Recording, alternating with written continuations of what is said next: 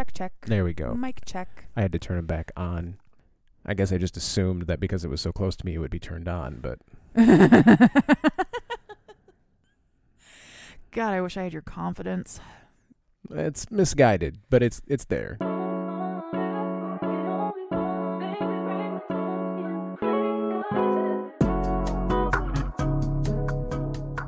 Hello, and welcome to another episode of Cheap Smut. My name is Katie Mizell. And my name is Carl Mizell. And this is a podcast where I read literature porn and tell my husband about it. And then I react and make faces like... And... Yeah, super great for an audio medium. Well, you know, that's in case we decide to move this over to a video format, which I will never do because then that means I have to look presentable. No, exactly. I'm never doing that. I already put my sweatpants on because I'm not doing this anymore. No more being a human being. I am now a slug. Yep. You got your sweatpants and your good Mothman shirt. My good Mothman shirt, yes. I don't know how you have several, but I only have two right now. The other one is a tank top. Yep. They're both cute as hell. They are. I should own more Mothman merch because he is my boyfriend. It's true. And I love him. But, well, I don't buy myself clothes a lot. No. Generally, no. I think most everything you have, at least from the waist up, is something that I found on the internet and was like, ooh. Yeah. Although I do have a full-sized adult onesie covered in little ghosts coming tomorrow. That's right. I did get the shipping notification for that. Fantastic. I forgot that I was like, who in the hell ordered? Me. Oh, that's right. Yeah. So I've been desperately seeking a full set, like adult onesie that actually fits me for years, and I've never managed it until today. Maybe this time. Yeah. Maybe this time. So I know that you're eagerly awaiting a full-size adult onesie, but all that aside, how are you? Oh, I'm good. It's been an interesting week. Yeah. We had illnesses in our children, including a son with a stomach bug. So that was fun, with the barfing.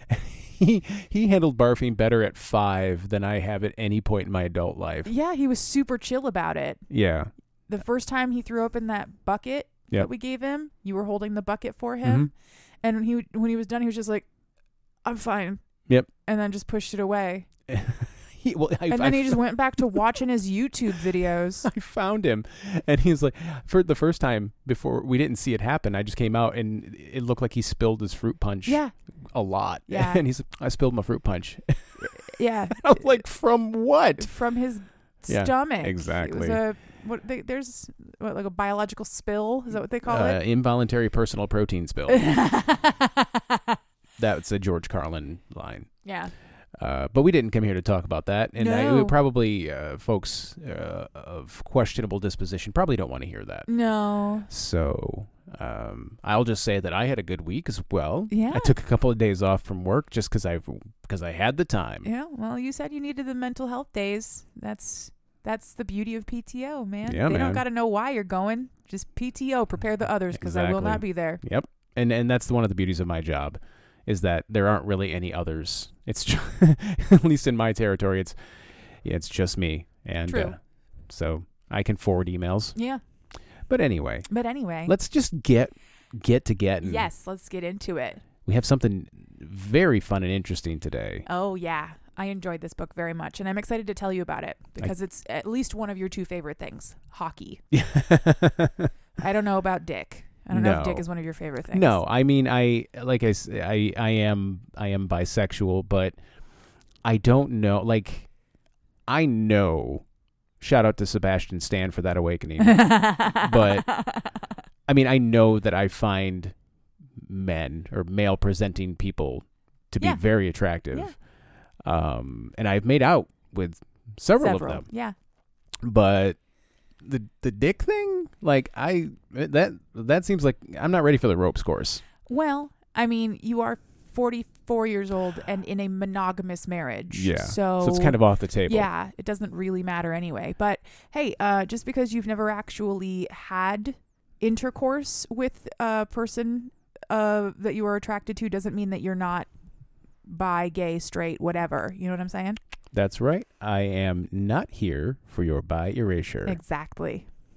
But this is not bi. This No. is straight up gay. Yes. Well, in this capacity, it is. One of our MMCs is unlabeled queer. Oh, okay. and Yeah. has had sex with women. Okay, well then that's unfair of me to Yeah. put that label on there. So it's queer. It's queer. Yeah.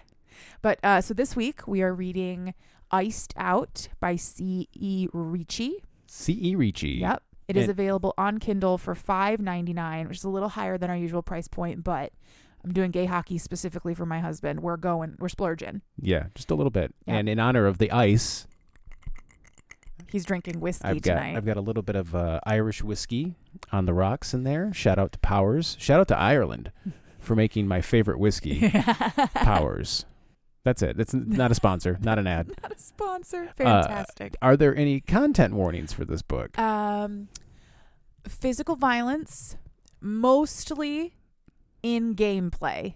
Okay, I was gonna in say. hockey. I was gonna say. And also, I guess we can just call it hate fucking. I don't know how else to.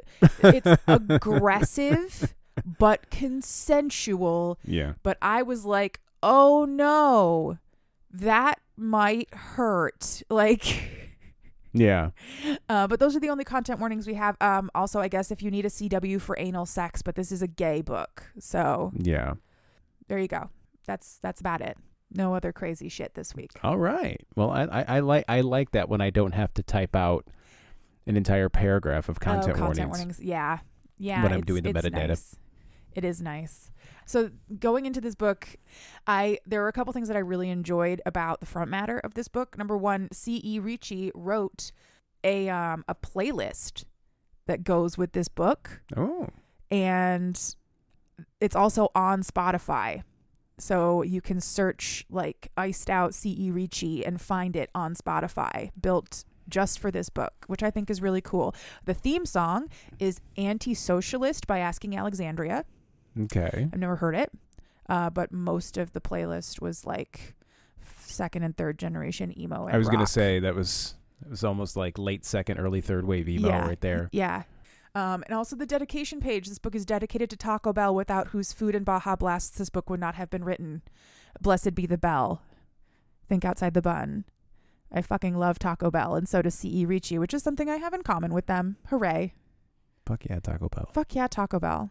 I hate when people act like they're above Taco Bell. No. It's wonderful. It's the same 6 ingredients, put in whatever shape you want. You like a hexagon, we got it. You want to just like a half moon, we got it. You want you a put a sauce on it, dodecahedron? and then you shut up and you eat it, and then you go about your night. It's 2 a.m. You're drunk. You don't care. Yep, Eat the tacos. exactly. Ugh. People above Taco Bell. Absurd. Anyway, and also there is a disclaimer at the top of the book, which basically says that this is a work of fiction and any persons real or imagined aren't, but also that the universities in this book are fictional and the NHL teams mentioned in this book are fictional. And while the NCAA rules that are mentioned in this book are real, they have been bent slightly to accommodate the story. Oh, good. And I Yeah. feel like you're saying that specifically to me. I am. Okay, so that I don't go, well, actually. Yes. Okay, good Exactly. Exactly. to know. You know what I'm about. I do know what you're about. You're about sports. Sports, semantics, and sex. Yes. The 3 S's. Okay. So getting into it, we're our MMCs this week. I'm just going to introduce them at the top. Are Oakley Reed.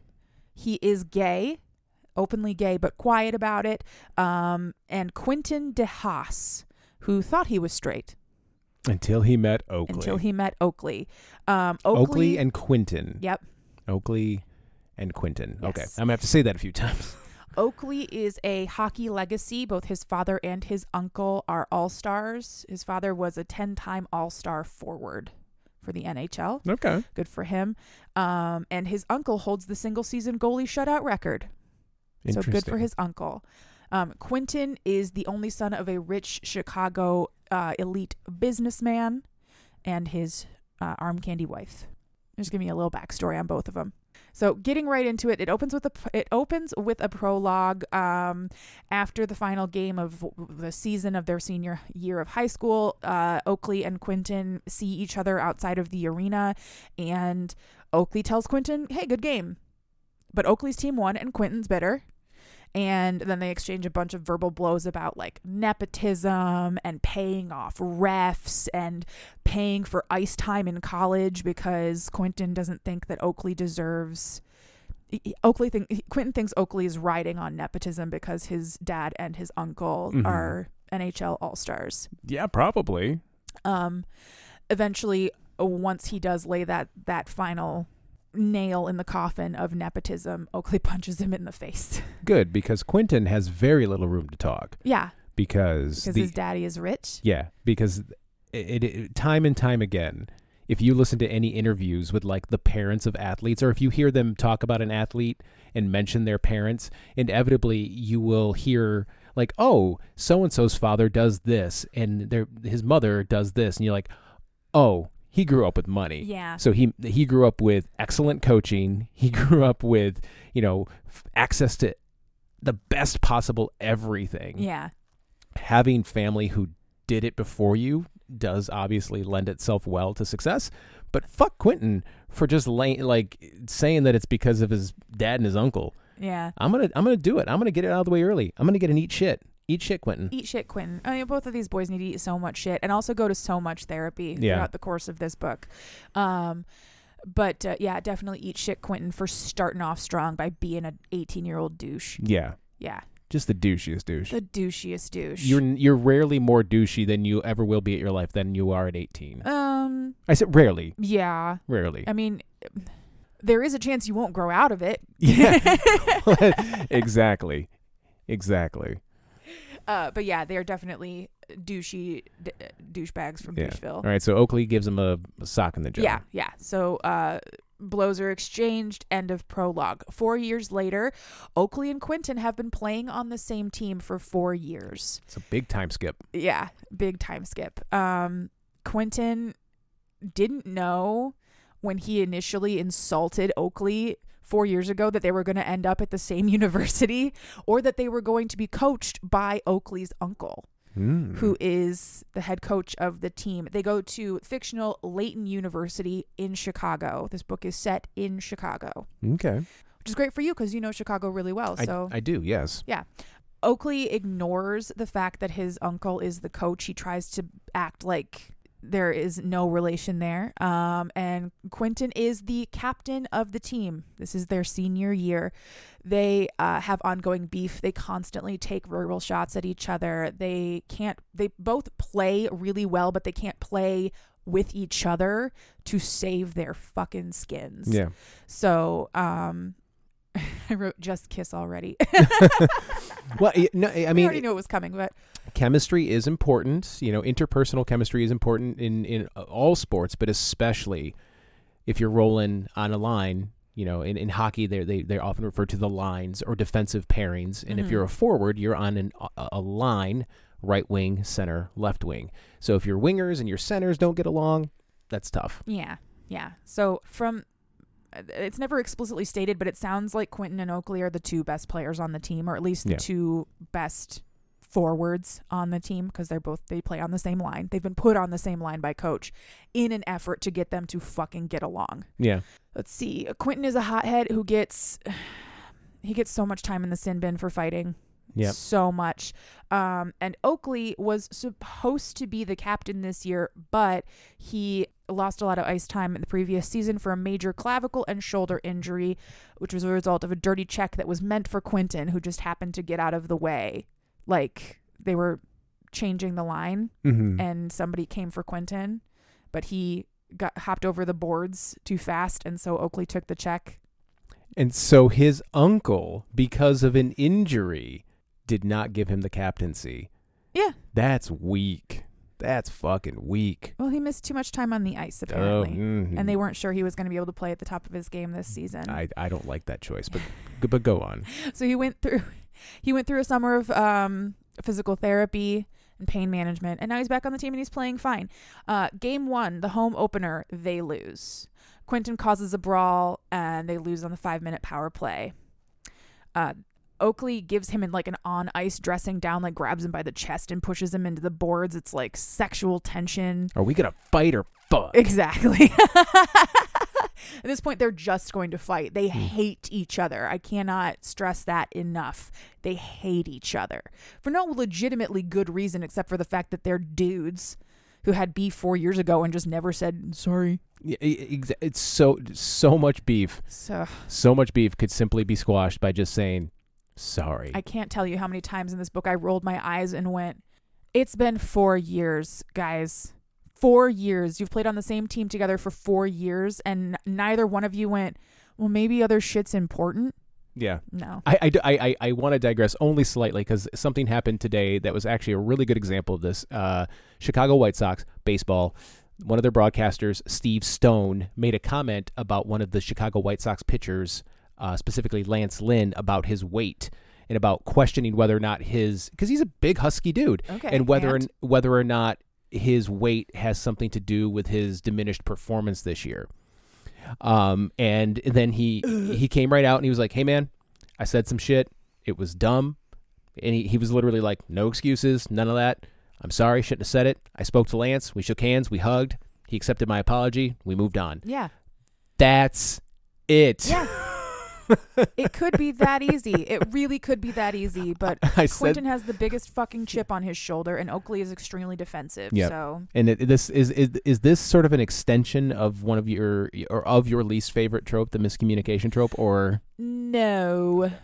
They very openly communicate just how much they fucking hate each other. It's just there's no good reason for it. They communicate their hatred exquisitely. So good. Okay. So after that game, some of the players are talking. Oakley is among them, and they're all complaining they want Quentin off the team. They don't want him to be captain. They don't know how he got captain in the first place because he's such a hothead. Mm-hmm. And Oakley sort of offhandedly says, well, too bad this isn't high school. We could just get him kicked out by like hiding weed in his locker. Right. But it's not that easy. We're in college.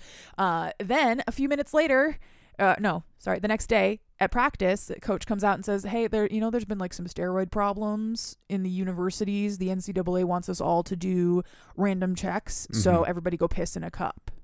The next day, Quentin pops positive for Vicodin, but he doesn't do drugs. He's never done drugs in his life. Hockey's the only thing he cares about. So why in the world would he jeopardize that? Yeah. And coach tells him, you're suspended for now, but you can retest. And if it comes back clean, we'll put you back on the team. For Vicodin? For Vicodin. For off-label opioid use. Did they say that it wasn't prescribed to him? Well, he didn't have a waiver on file with the NCAA. Okay. Yeah. So, I mean, I'm sure plenty of players have an injury that requires an opioid. Okay. But he didn't have a waiver, so. Yeah, no, that's accurate. I just wanted just checking.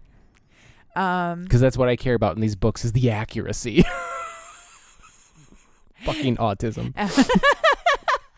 So while Quentin is suspended, Oakley gets a temporary C. Quentin was suspended. Quentin was suspended.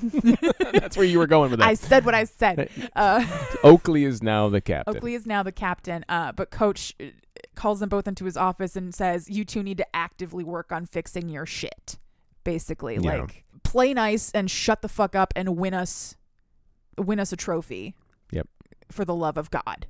They totally hate each other at this point still. I hate them. Yeah, I kind of hated them too, if I'm being honest with you. I'm waiting for something endearing to happen. Game 2 is a loss. Yeah. Quentin did not play. Game 3 is a loss. Quentin did not play.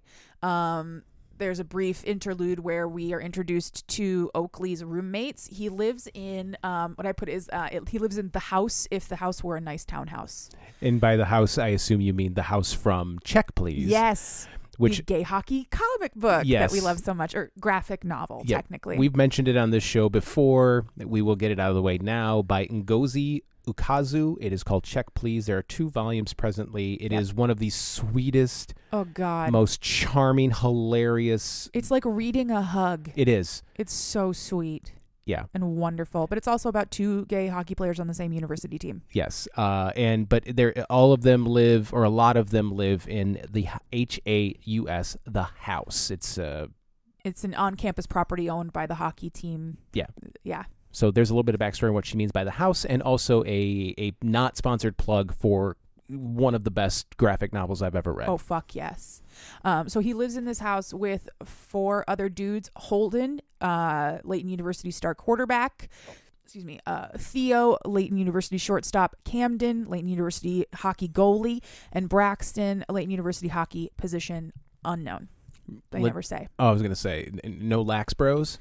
No Lax Bros. No, nobody who plays lacrosse. I don't know that they play lacrosse at Layton University in Chicago. God, I hope It's not. not an East Coast school, and I feel like lacrosse is an East Coast thing. I think it might be illegal to play lacrosse east of like Ohio, or west of Ohio, excuse me. Which is fine as far as I'm concerned. So Oakley does not think that Quentin used steroids. Everybody thinks that Quentin popped for steroids. They never so say... so they just know that he dropped hot. They don't know. Okay. And they never say out loud that he dropped for opioids. So Oakley definitely doesn't think that Quentin would use steroids, and he is really suspicious. He's really suspicious of Braxton because Braxton's acting sort of high and mighty ever since Quentin got kicked off of the team. Mm-hmm. So he goes and talks to Braxton, who is one of his friends, and Braxton is like a politician about it. I took care of it. You don't ask any questions. You don't want to know. But Oakley also doesn't really think that Braxton has the balls to do something like dose Quentin with steroids. So he kind of thinks that Braxton is full of shit. Yeah. So he never says anything about it again. He just goes about his day. Game 4, Quentin is now back on the team. They lose. Not pictured. There's several games that they mention a loss in, but they don't actually show the game. Okay. Game 5, they lose. Quentin has passed his second test. He's back on the team. He gets 2 penalties, one for a dirty check and one for fighting. So he's back in the sin bin again, and they lose on the power play again.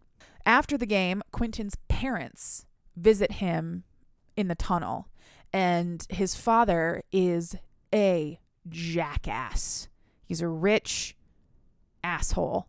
He disapproves of hockey. He disapproves of violence. He disapproves of Quentin having anything to do with athletics because he's supposed to be grooming himself to take over the family business, even though that's not what he wants to do.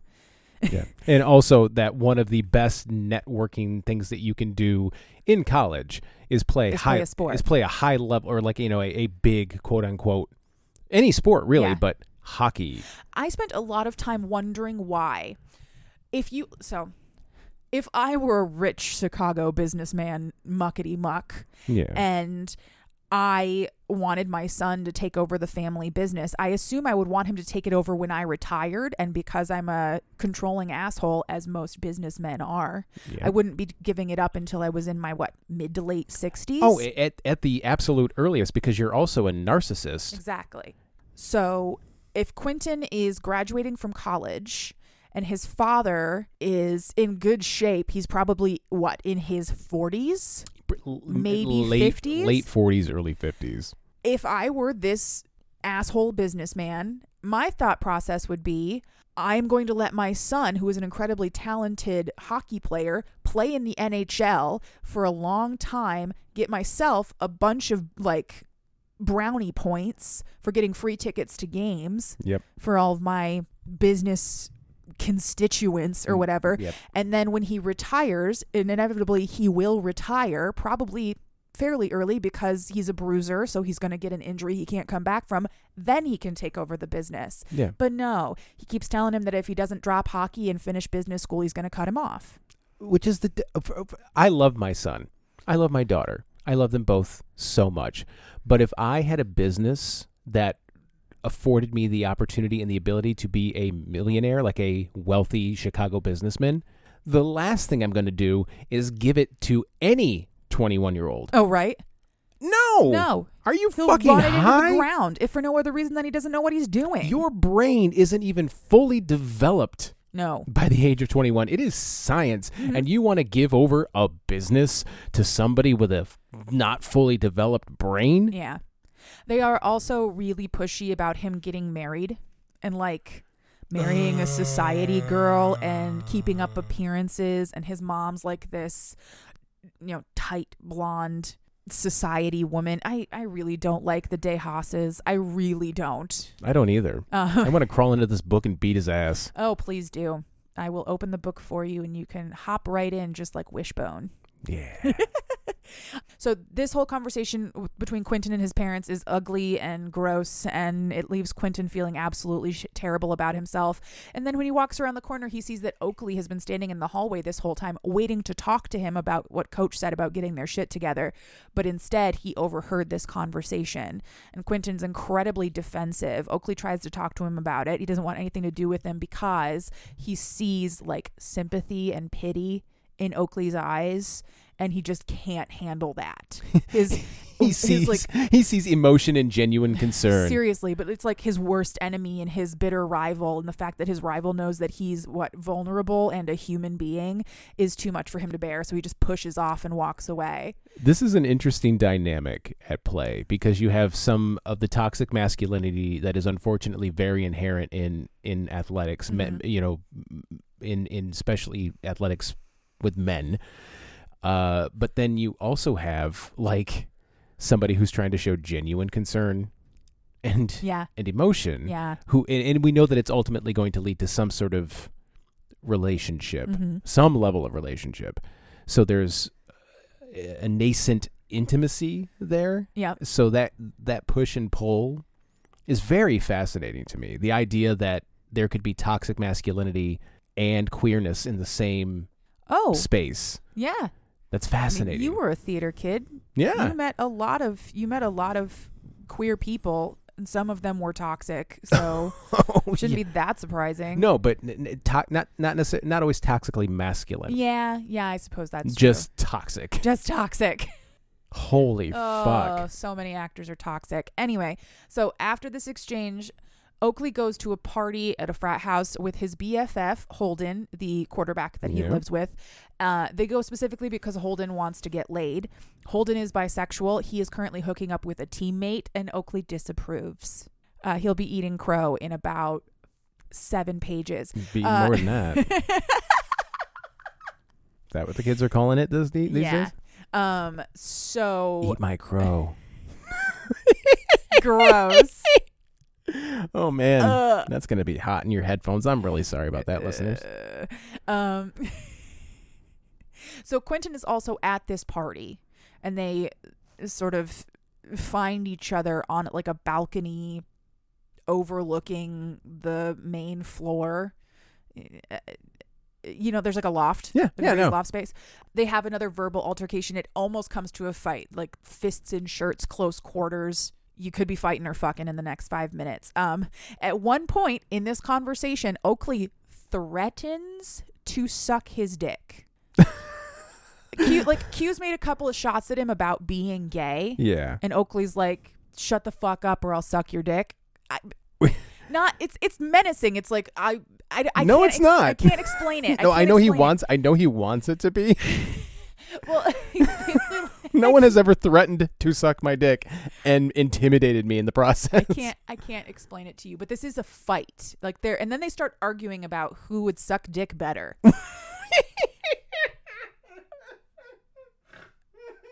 They're so competitive, they literally can't. I love the idea of a totally straight, and I know neither one of these guys is, but a totally straight guy who is so competitive that his competitiveness outweighs his toxic masculinity, and he blows a guy and does an excellent job. Yeah. So you would love what happens next. Oh my God. There is so much sexual tension in this scene. Quentin grabs Oakley by the shirt and pulls him into a bathroom. You can cut it with a dick-shaped knife. Seriously. Pulls him into the bathroom. Yeah, and hits his knees. Oh, God. And blows him.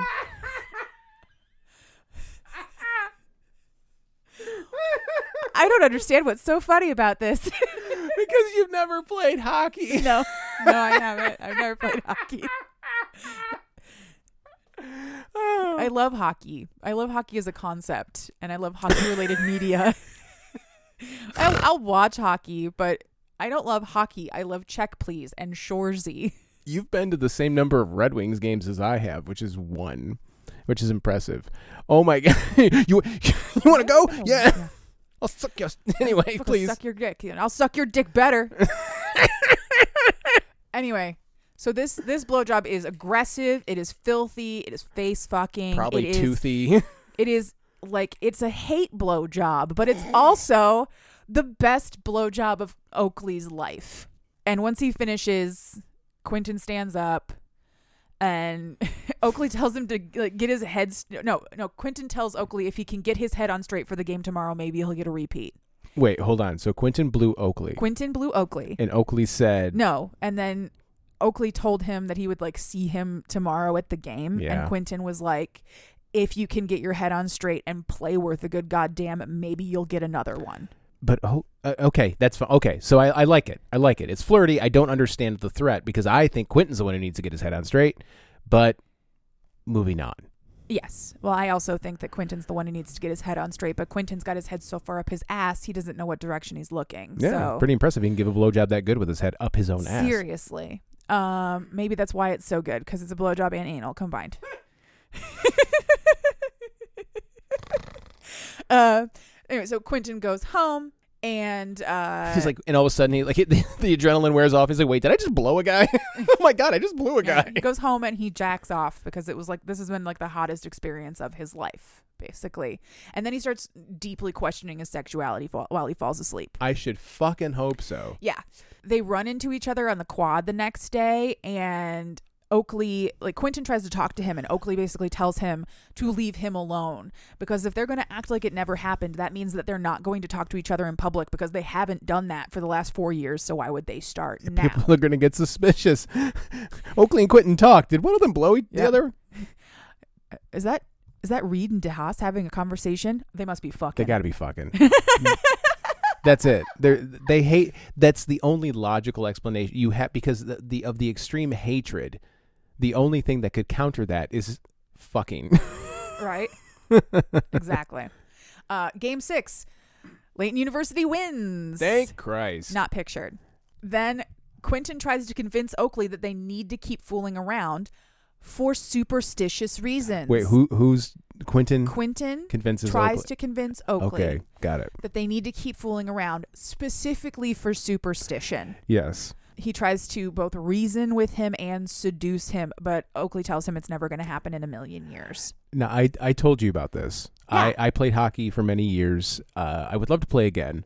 We are a superstitious lot. My superstitions were, if anything had a pair, I always put the left one on first. Okay. So left skate, left leg into my pants, left sock, left glove, left elbow pad, sure. et cetera, et cetera. Sure. And I had multiple sticks. They would never in the rack. I would never have them cross. Yeah. Those are my things. I would skip lines. The first time I skated around on a lap, I would jump over the lines. Okay. So this is not outside of the realm of possibility. You never walk on the logo. Yeah, you never walk on the logo. Exactly. So the idea that two guys on the same team would have some sort of sexual experience together and then win and think they had to keep doing it, the least surprising thing in this book so far. Oh, yeah, absolutely. And these boys are both already superstitious, as any good sports player would be. Yeah. Oakley wears funny socks underneath his regulation socks, and Quentin sleeps with his lucky puck under his pillow every night. There you go. You know, so they both kind of understand that already. Game 7, Layton University loses, not pictured. Game 8, Layton University loses, not pictured. After a road game, Quentin and Oakley are roomed together. They have been roomed together for the entire season by coach. Like, they get their room assignments or their roommate assignments at the beginning of the year. In their room, after their most recent loss, Oakley says, all right, maybe we should fool around for superstitions reasons. But they have to set some basic ground rules, and those rules are only on the night before a game, no anal, and don't tell anybody. Okay. Which is actually smart, because you get fucked in the ass, you're not going to be at your best to skate. I think they just don't want to breach that like final wall between them and actual like physical intimacy. You believe what you want to believe, and I will believe what I want to believe. I would not want to get fucked in the ass and then try to skate. Okay, fair enough. That's all I'm saying. Fair enough. So the evening before their next game, Oakley goes to Quentin's house, I believe. Okay. Quentin lives in an apartment with his roommate and childhood best friend. His name is Hayes. Oakley tries to back out, and they have another argument about it, which turns into like verbal sparring match becomes oral sparring match. Aggressive rage kissing. They hate each other. I'm serious. They hate each other. And that passion has boiled over into physical intimacy, but it's not coming from a place of love at this point. Oh, no. When they get back to Quentin's apartment, they do hook up. Body exploration. Oakley is a control freak. He jacks them off simultaneously, which I think is very common in MM romances. I see it a lot, but I don't know if it's a thing that happens in real life. I have to assume that it is. So he jacked himself and Quentin off? Yeah, just like put the dicks together and put your hand around both of them. Oh, that's not what I was picturing. I was picturing like his dick in one hand and Quentin's dick in another hand, which would have to be a really like, it would have to like really distort your, because like you could feel two dicks, hard but to do that. Yeah, you feel two dicks in your hands, but you're only getting pleasure from one. My brain hurts just thinking about it. It's like a phantom dick. Phantom dick. No, these are two very real dicks, and they're pushed together in one hand. Okay, well, I wondered why, because your hand is alarmingly far apart. Oh, yeah, I'm making a C with my hand. It's not a circle. It is a C. And I'm not, I was not implying that either one of them had a dick like a C, like that big. Yeah. Like a Coke can. No, they just have normal dicks. Although they don't actually talk about them. Okay. Except to mention that when the anal actually happens, because it will eventually, that it's a little concerning because of the size. But I would also say that any size dick would be concerning the first time you take it up the ass. I was going to say the first time a proctologist stuck his finger up my ass, I was concerned. And that's not, it's no, anything bigger than that anything in your ass is concerning. Yeah, that's true. So as a running theme throughout this book that is established in this scene, Quentin is very vocal and also very bitey. He bites. He's a biter. Oakley will have a lot of hickeys throughout the course of this book. When they finish, Oakley freaks out and leaves very quickly. Quentin feels rejected, and he's having a very complex feeling about his sexuality and what that means. Whether he's gay, he's been with women and he enjoyed it. Is he bi? Is he queer? Only he can define that for himself. But this is like the last time he ever worries about that in the book. So good for him. He doesn't spend like months and months harping on it. This book takes place over the course of an entire season. Okay. So every it's once like in a while, 4 or 5 months. Yeah. Yeah. Every once in a while, it just says like November, when we're in November now or whatever. They win the next 6 games in a row and continue hooking up the night before every single game in what Oakley calls top-tier, mind-blowing sex that can only happen when the chemistry between two people hits just right. At this point, they consider themselves to be enemies with benefits. They are still well within the realm of hate fucking. They are fucking out their aggression so that they can play together on the ice, and it's working. Oakley is now having the best season of his career, and Quentin hasn't gotten into a single fight on or off the ice since they started hooking up. Again, blow your friends. Seriously. Blow-mies. Blow-mies. Blow the homies. Blow the homies. You think that they're having some trouble at home? You think that they need help? Offer them a blowjob. You're not too good for this. You're not. If you really loved them, you would. Sorry, that was a little too aggressive. That was a little too manipulative. Yeah, that's what I guess what I meant. That's a little too manipulative. If you really loved you, they would blow you. No, that's not the way we should think. Anyway, it's around this point that Quentin starts trying to open emotional channels and actually have like a conversation with Oakley instead of just like read de Haas, leave. Oakley doesn't like to have these conversations with Quentin. He wants to keep him like firmly in the zone of like guy eye bone before a game. Yeah. But he can't stand seeing the rejected look on Quentin's face whenever he tells him he doesn't want to talk. It's so cute. So in this very first, the very first real conversation that they have with each other, they talk about Quentin's parents and how shitty they are. They talk about how Oakley hates the fact that he is a legacy because he loves hockey and he's been raised and groomed to play hockey, but also nobody thinks he's earned it. Yeah. And while he has had probably the best of everything, he's also worked really hard. So he wants to prove that he can do this for himself. And this is about the point where they start having like soft feelings for each other. Quentin is starting to respect Oakley for his perspective on the game, and Oakley is starting to respect Quentin for his ability to play aggressively because he can't. Like, there's a certain like golden boy sort of expectation of him that Quentin doesn't have to deal with. The night before their next game, after their hookup, they hang out. Like, they just spend some time together. Yeah. They do it in reverse. They chill and then Netflix. Yeah. They have been doing this a lot recently. They get along more. They've been hanging out. They cuddle. They share stories and secrets, but they still consider themselves to be enemies with benefits. Whatever helps you sleep at night, guys. Yeah.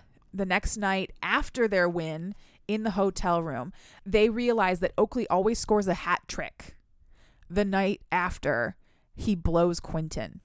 So they go, let's see what 69 will do. What can 69 bring to the ice? And so they do a 69, which I always think as being impractical. But I guess if there's two dicks, it might actually be easier to do. It would be a lot easier to do. Yeah. Instead of one of you having to bury your face in a vagina. Yeah. No. Yes. Yeah. Yeah. So in this scene, there is anal play and prostate orgasms. This time they fall asleep cuddling. Oh. Yeah. After this game is holiday break. Q gets that's how I wrote it in here, so they didn't have to write Quentin and Oakley every time. Yeah. Although by this point they are calling each other Quinn and Oak, which is cute. They have little nicknames for each other. Quinn gets Oak funky socks for Christmas, and Oakley is very moved by that because Quentin noticed that he wears funny socks. Quentin is starting to fall for Oakley, and he has none of the words to verbalize this, even inside of his own head. Over Christmas, Quentin is miserable because his parents are rich assholes. They don't have an actual real Christmas. They have like a business function with a Christmas tree. So on Christmas night, after they have ended their party for the evening, Oakley texts him, and they decide to meet up over the break so that they can see each other. On New Year's Day, they meet at Millennium Park, and they go ice skating together. While they're ice skating, they kiss in public in front of people. By the bean? By the big bean? By the big bean. Kissed by the bean. I've been kissed by the bean by a dude. Take that, Seal. Yeah, fuck you. Fuck you for cheating on Heidi, and fuck you for that. That's what you get for cheating on Heidi. I just changed the words to your 30-year-old song that half of our listeners probably don't remember. Anyway, they really enjoy their day together. They spend the entirety of New Year's Day together ice skating and walking around the city, and then they have a kiss at the end of the night that is just sweet and gentle and loving. And these people would be dating by now if they didn't have so much fucking baggage. They would just be dating. But neither one of them has like the emotional capacity to express any of these feelings to each other. I blame that on the patriarchy and also sports, where we don't talk about our feelings. We play them out. You know? Yeah, absolutely. At this point, they both call what they have with each other an addiction. They're addicted to each other. They just can't stop fucking. They're addicted to each other. Ugh. A few days later, after practice, Quentin decides to surprise Oakley in the showers. Nope. It's the last place I want to be surprised by anyone. And they play Just the Tip, which it's so cute. It's like they're 17. Mm-hmm. But Oakley is a top and Quentin is a bottom. To answer the question that I'm sure you were asking, who gives and who receives inside your own head. I don't know if you were asking or not. I wasn't. But Oakley is the giver in this situation. Oakley's topping. Oakley is topping. And he will top all the time. Quentin loves this. Yeah. He begs to be fucked. But Oakley is a control freak, and he loves the fact that he is in full control right now, so he doesn't do it. A couple of days later, Oakley comes to Quentin's apartment again, and they kiss like right in the doorway, and Quentin's roommate sees them. This is the first person outside of their relationship who actually knows who they are, who has seen them. They are dating at this point. They spend so much time together. They study together. They hang out together. They go to practice together. They go to games together. They dating. They have a lot of sex together. They have a lot of sex together. Not that is necessary for a relationship. No. But I feel in the context of this particular book, it is important. Yeah. My notes, it just says, seriously, if they didn't have so much history and patriarchy bullshit to wade through, they would just be dating, which is what I have been saying this entire time. Yeah. Quentin is falling so hard at this point. Quentin is the one in this book with the big emotions. He has all of the big feelings. Well, it's because he's kept them bottled up for 21 years. Yeah, exactly. One evening, Quentin texts Oakley to pack a bag and meet him out front of his townhouse in 10 minutes, and they go to Navy Pier and they ride the Centennial Wheel, which is the giant Ferris wheel at Navy Pier. If anybody is, I'm going to say, like, if you've never been to Navy Pier, a lot of people have never been to Navy Pier. The United States is a huge country and the world is a huge place. But if you've ever been through Chicago, specifically if you've ever driven up 41, aka Lakeshore Drive, it's going to be on the lake, on the lake side. So if you're driving north up Lakeshore, big fucking Ferris wheel, big sign says Navy Pier, can't miss it. Yeah. So even though Oakley is afraid of heights, he goes on the Ferris wheel with Quentin, and they have a really touching, heartfelt conversation about expectations and what they're going to do after college. Quentin doesn't think he'll be able to get into the NHL because he has, even though he retested and it turned out to be negative, the black mark of drug use on his record or in like the rumor mill is enough, he thinks, to keep him from ever playing on an NHL team. And he's like despondent because he doesn't want to go and work for his dad. Quentin is sadly wrong.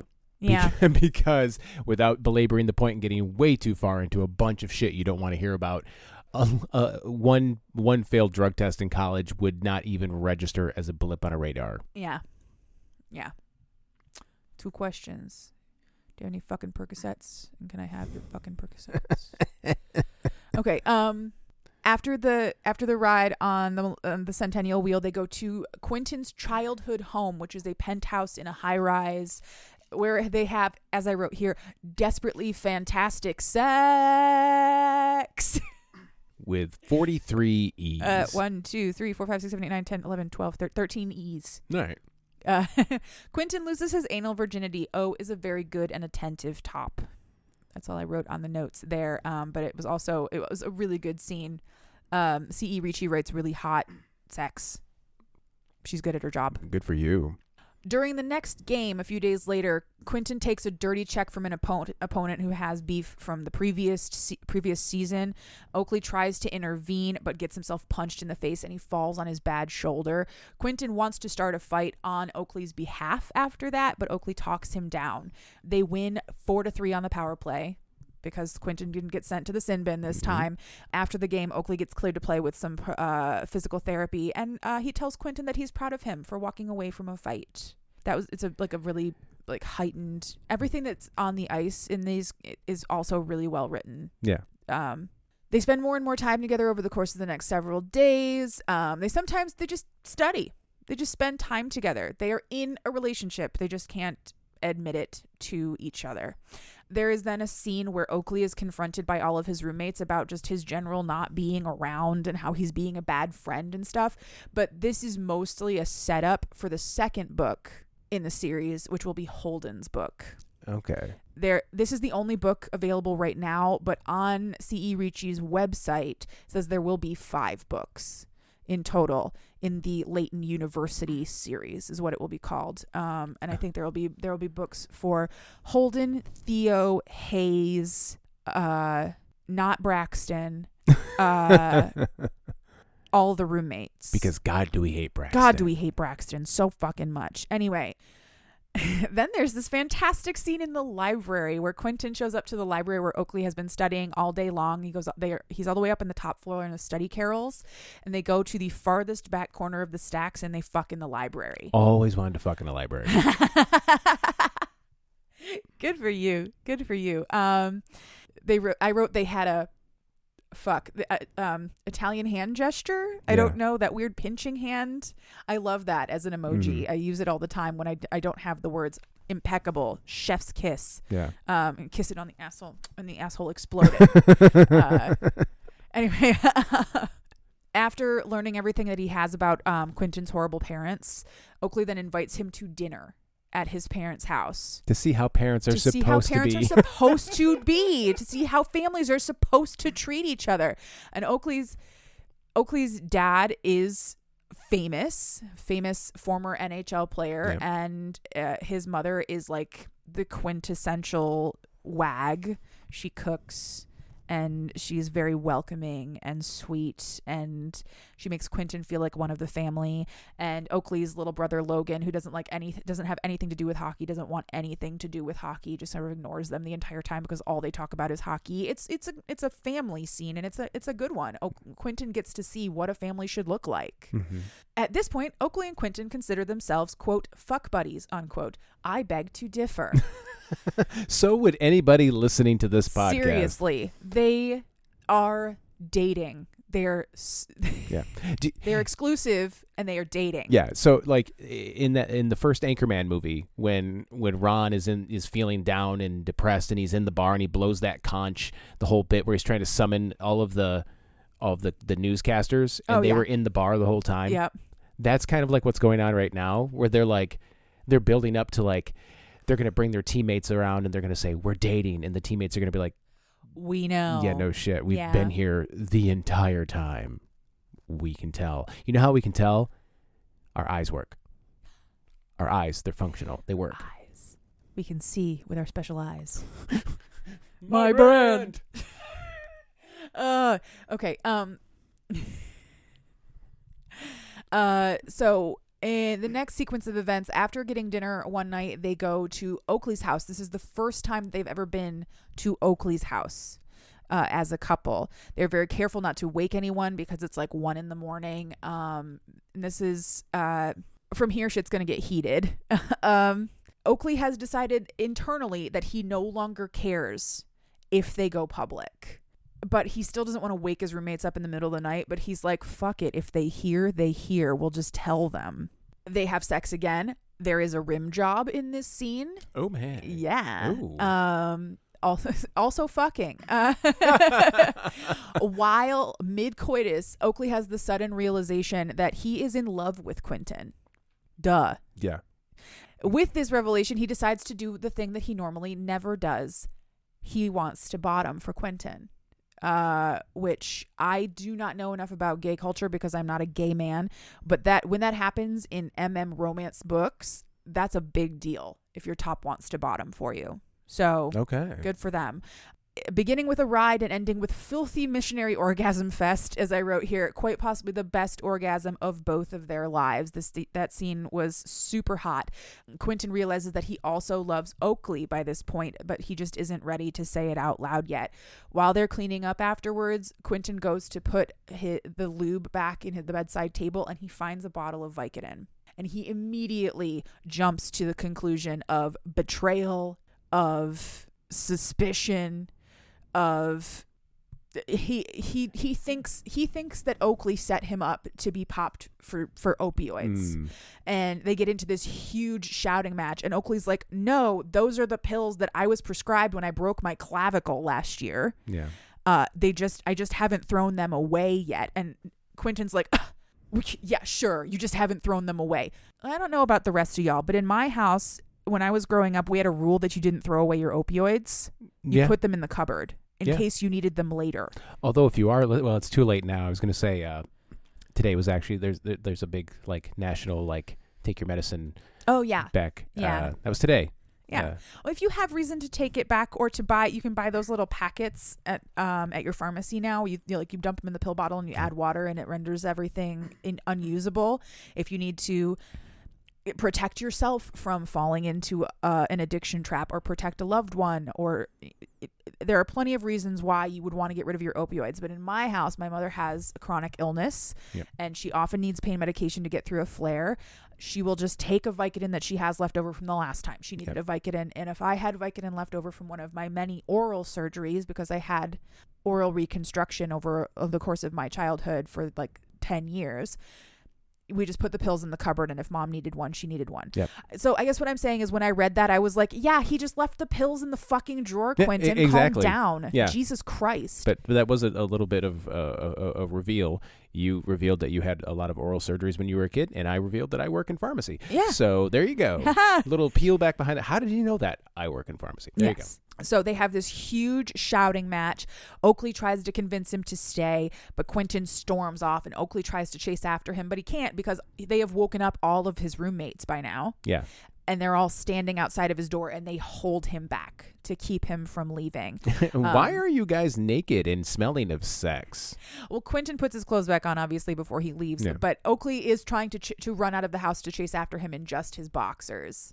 So I guess in the end, it's probably a good thing that his roommates were like, stop moving. Yeah. But they also basically tell him it's better to let him go because he doesn't want to be the one on the receiving end of the punch that that Quentin wants to throw right now. Mm-hmm. They tell him to go back into his room. They contemplate taking his phone away, and then they put a bell on his door so that if he opens it to try to leave later, he can't. Jesus Christ, that's know. extreme. It is. Or maybe that's how modern youths act. I have no idea. Then Braxton comes into the room, and he has this whole meltdown about how Quentin's not his friend, Braxton is his friend, and Braxton did this for him, etc., etc. And he reveals. Does he speak in the third person? No. No, he doesn't. But he seems like the kind of person who would. He reveals that Braxton is indeed the one who got Quentin suspended for drugs. Yeah. Oakley spent this whole time thinking that Quentin was suspended for steroid use. And he just now learned during this fight that he was actually suspended for Vicodin. Braxton stole some of the Vicodin from Oakley's drawer, took it because he had prior knowledge that the test was coming from like Holden's football bros from another university or something. Well, I was wondering about that because it would require knowledge beforehand that it was coming. Yeah. So that's basically it. Okay. Holden knew that it was coming because some of his bros from another from Ransom University, I believe is their rival university in Chicago in this world, got popped for steroids. And so then they knew the test was coming. And so he pocketed some Vicodin, and on the day of the test, he took it, and then he switched just the lids of the piss cups because the lids were the things with the labels, and framed Quentin for opioid use. Must be nice to take a piss test when no one's watching. Right? Hi, I was in the Army. I don't know why. I don't think that that's the thing that would happen. I really don't think that they would leave the urine tests unattended at any point. It's gonna this right here requires an amazing suspension of disbelief. Yeah. Well, there you go. Yeah. No, I'm here for semantics, but that's because I'm me. Yeah. Yeah. I'm also here for the hot sex. Hot sex. So much hot sex. And talking to me. Twinkle, twinkle, twinkle. Aren't I cute? You actually are. I've just been sitting here marveling at you. Oh, you're adorable. So Oakley and Braxton get into a big fight. Oakley tells him, we're not friends, and I am going to tell Coach in the morning about what you did. And he does. Braxton gets suspended and eventually released from the team, and he's transferring for the rest of the year to a different university. And Quentin and Oakley have broken up, and it's very sad. And that's the end of our episode. No, it's not. 3 weeks later, the team is still winning, which is great, but also it makes Oakley sad because the superstition didn't really mean anything anyway, I guess. Meh. Yeah. The magic was inside you all along. You didn't need to fuck your teammate. That magic dick. The magic was inside you all along. And Quentin is treating him like the Invisible Man. Like he won't even look at him. They're still playing on the same line. They're still doing just fine, but they are not acknowledging each other at all. A couple of days later, Oakley goes to Quentin's apartment, gets him to come outside, does the desperate confession of love that we would expect. He takes accountability for his part in the quote unquote plan, which was to suggest that they should get Quentin kicked off the team at all. Like, Quentin feels betrayed because Oakley suggested it at all. And you didn't have to tell him that, Oakley. You could have just said Braxton dosed you. Yeah. Or not Braxton dosed you, but switch the cups. I don't know. I think that this is all blown way out of proportion by Quentin. I really do. Yeah. But he doesn't have the best emotional regulation because of his upbringing and whatever in rich white people world. So he tells him that he loves him. Oakley tells Quentin that he loves him, that he's sorry, that he'll do anything that he needs to, that he just needs his forgiveness. It doesn't have to be today. It doesn't have to be tomorrow, but he can't live the rest of his life knowing that Quentin hates him. And then he just walks away because Quentin does not respond. The team then wins the last game they need to make it into the Frozen Four, but Quentin is a big sad boy about it because he misses Oakley, and they make meaningful eye contact across the locker room while they're celebrating after the win. It's the first time that they have even looked at each other in 4 weeks. The most awkward Sally. Before he can go over there and actually talk to him, because at that point he's like, maybe I should just go talk to him. Quentin is called into the hallway by Coach and introduced to an agent named Lewis, who also repped both of the elder Reeds back when they played, and he wants to represent Quentin. This is why you told me that the rules were being bent a little bit. Okay. Lewis explains that he is only going to take one prospect this year, and he intended it to be Oakley so that he could get what he called the Reed hat trick. But right after Christmas, he came to talk to Oakley about it, and Oakley told him no. If he was only taking one prospect this year, it had to be Quentin DeHaas.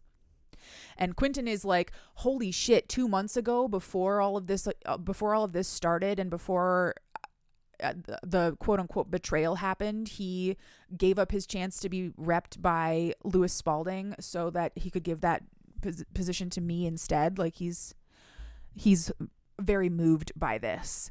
It is in this moment when Quentin realizes that he loves Oakley so much that he can't possibly spend the rest of his life hating him, especially after he gave up his chance to be repped by Lewis Spalding. So he immediately agrees to being represented by Lewis, but on one condition, ... We don't learn what that condition is until later. In the next scene, Layton University is playing for their victory in the Frozen Four. It is a harrowing game. The opponents have a hot tendy. They can't get anything past him. They eventually are in the third, I want to say inning, but that's wrong. Period. Thank you. I was like, it can't be a quarter. There's only 3. They're in the second half of the third quarter. Exactly. And they score one more touchdown to win the pennant. Yay, sports. Hooray. They end up tied 2-2 with only 20 seconds left on the clock in the third period. They catch a breakaway. Oakley, Quentin, and their teammate Rossi all rush to the net. Oakley passes to Quentin. Quentin can't get the shot, so he gets the assist to Rossi, and Rossi scores, and they have won the Frozen Four. Oh, wow. And in the middle of their on-ice celebration, Quentin and Oakley hug, and they express their feelings for one another, and they kiss live on national television right in the middle of the celebration. I'm telling you, based on some of the names in this book and that, I think C.E. Ricci might have read Check Please. Yeah, maybe, and cool if you did. No, I this is not a criticism. This is a just compliment. Check Please with different emotions. Yeah. And it's great. Also, neither one of them bakes, so they have kissed in public. It's, I'm guessing, the first kiss between two teammates on television ever. Oh yeah, nothing like this has ever happened. Mm-hmm. After the bus ride, honestly, I was expecting this bus ride to pull up to cameras and reporter, because that's the kind of shit that would happen. Yes, the NCAA, the Frozen Four is a pretty big deal. Yeah. I mean, even if you don't really follow college hockey or hockey at all, the Frozen Four is still a pretty big deal. And if two dudes on the ice kissed, you can better believe that whatever vehicle they got in, when it arrived at its destination, there would be a lot of people outside of that vehicle. Oh yeah. Reporters, protesters probably because, fucking Yeah. homophobics. are Somehow the everywhere. Westboro Baptist Church would already be there. Yeah. But no, they arrive at like 2 a.m. back to Layton, and coach gives them as co-captains the keys to the trophy case to go and put their brand new trophy in the trophy case. And once they do that, they start making out in the hallway. But they are interrupted by Lewis, the agent, who has come to give Oakley his contract because the one condition Quentin had was that if he was going to sign Quentin, then he was going to sign Oakley too. Mm-hmm. Yes, sir, I know that you are one of the most powerful agents in sports, and you said you were only taking one prospect this year, but I'm going to change your mind. Yep. It probably wasn't that hard because Lewis wanted the Reed hat trick pretty darn bad. I was going to say. And now he gets to represent 2 openly gay hockey players who are in a relationship with each other, which is probably both good and bad for him. More kissing ensues. And then the epilogue. So we're almost at the end. 4 months later, Oakley has been drafted to Philadelphia and Quentin has been drafted to New York, but on fictional teams. It's not the Flyers or the Rangers. It's the New York Knights, and they never name the Philadelphia team. They are looking to rent property right in between those 2 places so that they can live together on the off season and see each other in between traveling and stuff. It's not very far. It's really not. I mean, when we lived in Philly, I drove to New York. It was like a couple hour drive. 2.5 hour drive, I think. Quentin has taken Oakley out for a lesson on his motorcycle. Oh, because Quentin is also like a tatted up motorcycle dude to go with all of this. He's covered in tattoos and he also wears glasses. And Oakley thinks it's super cute that he wears glasses when he's not on the ice.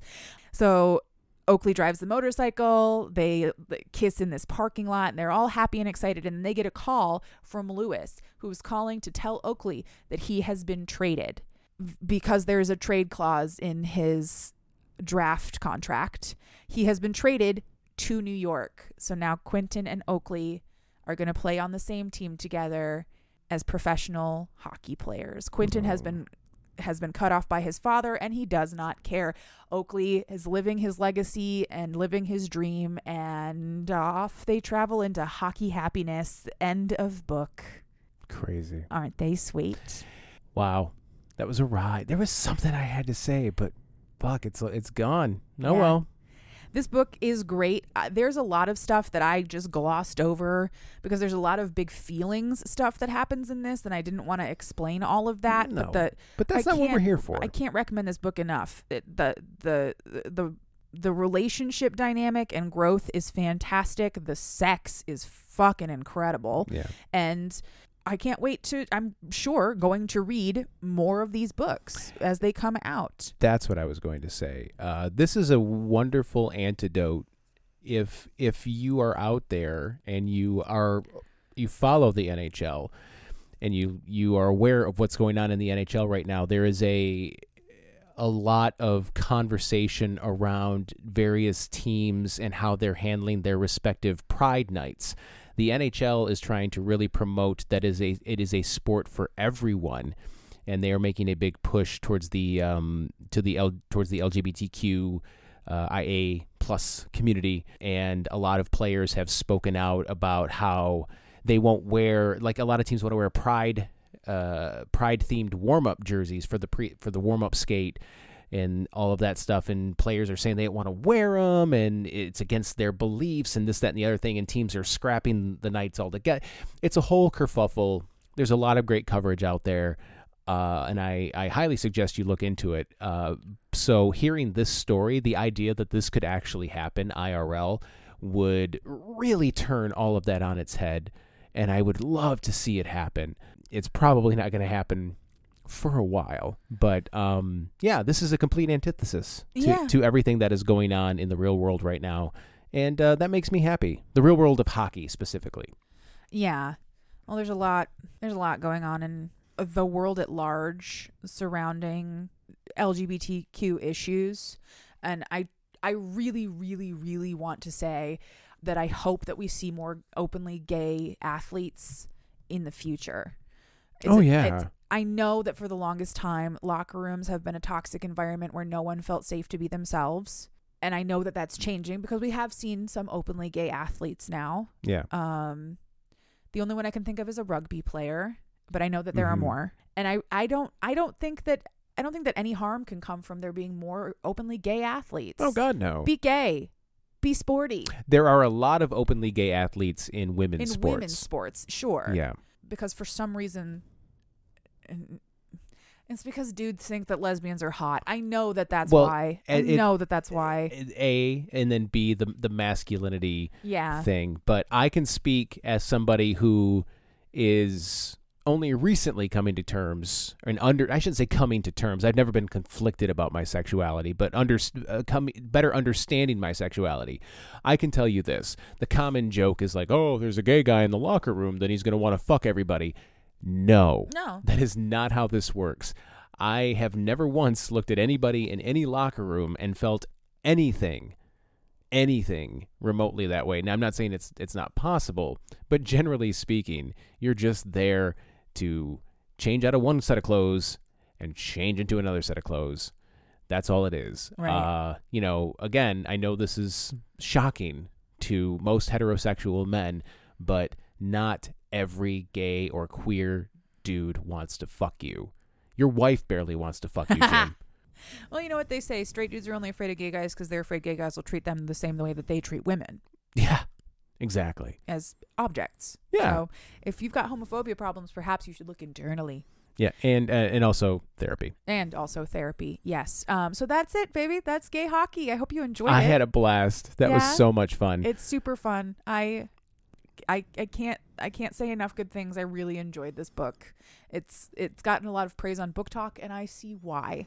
Do you have a book picked out for next episode? I do have a book picked out for next episode. Next week, we are reading The Fae Queen's Captive by Sierra Simone. Wow. It is a dark fantasy sapphic romance. Oh. We can't leave our ladies out. No. We did gay hockey this week. Next week, we're doing lesbian fairies. And also, Sierra Simone is one of my favorite smut authors. She wrote Priest, which is the single hottest book I have ever read. So I look forward to reading more of her stuff because this is the only one that Priest is the only one that I've ever read. I look forward to hearing about it. And I'm very excited to get started on it. So yeah, next week, The Fae Queen's Captive by Sierra Simone. Well, then we should wrap this up. We are on social media, albeit very, very barely on social media, Yeah. but that's because, as we've said many times before, Social media is bad for your brain. Bad for your brain, definitely bad for our brains. We are on TikTok and Instagram. The music that we use in our show is called Nostalgia by Mackay Beats. If you do want to find us on those social medias, it's just at Cheap Smut.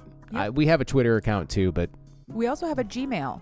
yeah, cheapsmutpod@gmail.com. I know we've never really mentioned it, but you know what? People are starting to listen. So if you'd like to reach out to us, cheapsmutpod@gmail.com. Absolutely. And if you enjoyed this episode or if you've listened to anything in the past, rate, review, subscribe. Word of mouth is the best way to get it around. We would love to share these stories with more people. Yeah. I'm always looking to talk about romance with more people because it's my favorite genre ever. And we added another country to the Spotify analytics. I told you that. Australia. Yeah, and a couple episodes ago we talked a little bit of playful shit about Australia. So if you heard that episode, no, you didn't. Or if you did, ignore that part. Just ignore it. Yeah, you're from Australia. You're better than me. Just I live in America. Absolutely. Fuck this place. Listener, if there is a book in you, write it. And if there's fucking in it, I'll read it. And then she will come on this show and tell me all about it for your entertainment. And hopefully I won't talk shit about any countries that are better than ours. Yes. Let's go do other things, my love. Yes, let's. Bye-bye. Bye-bye.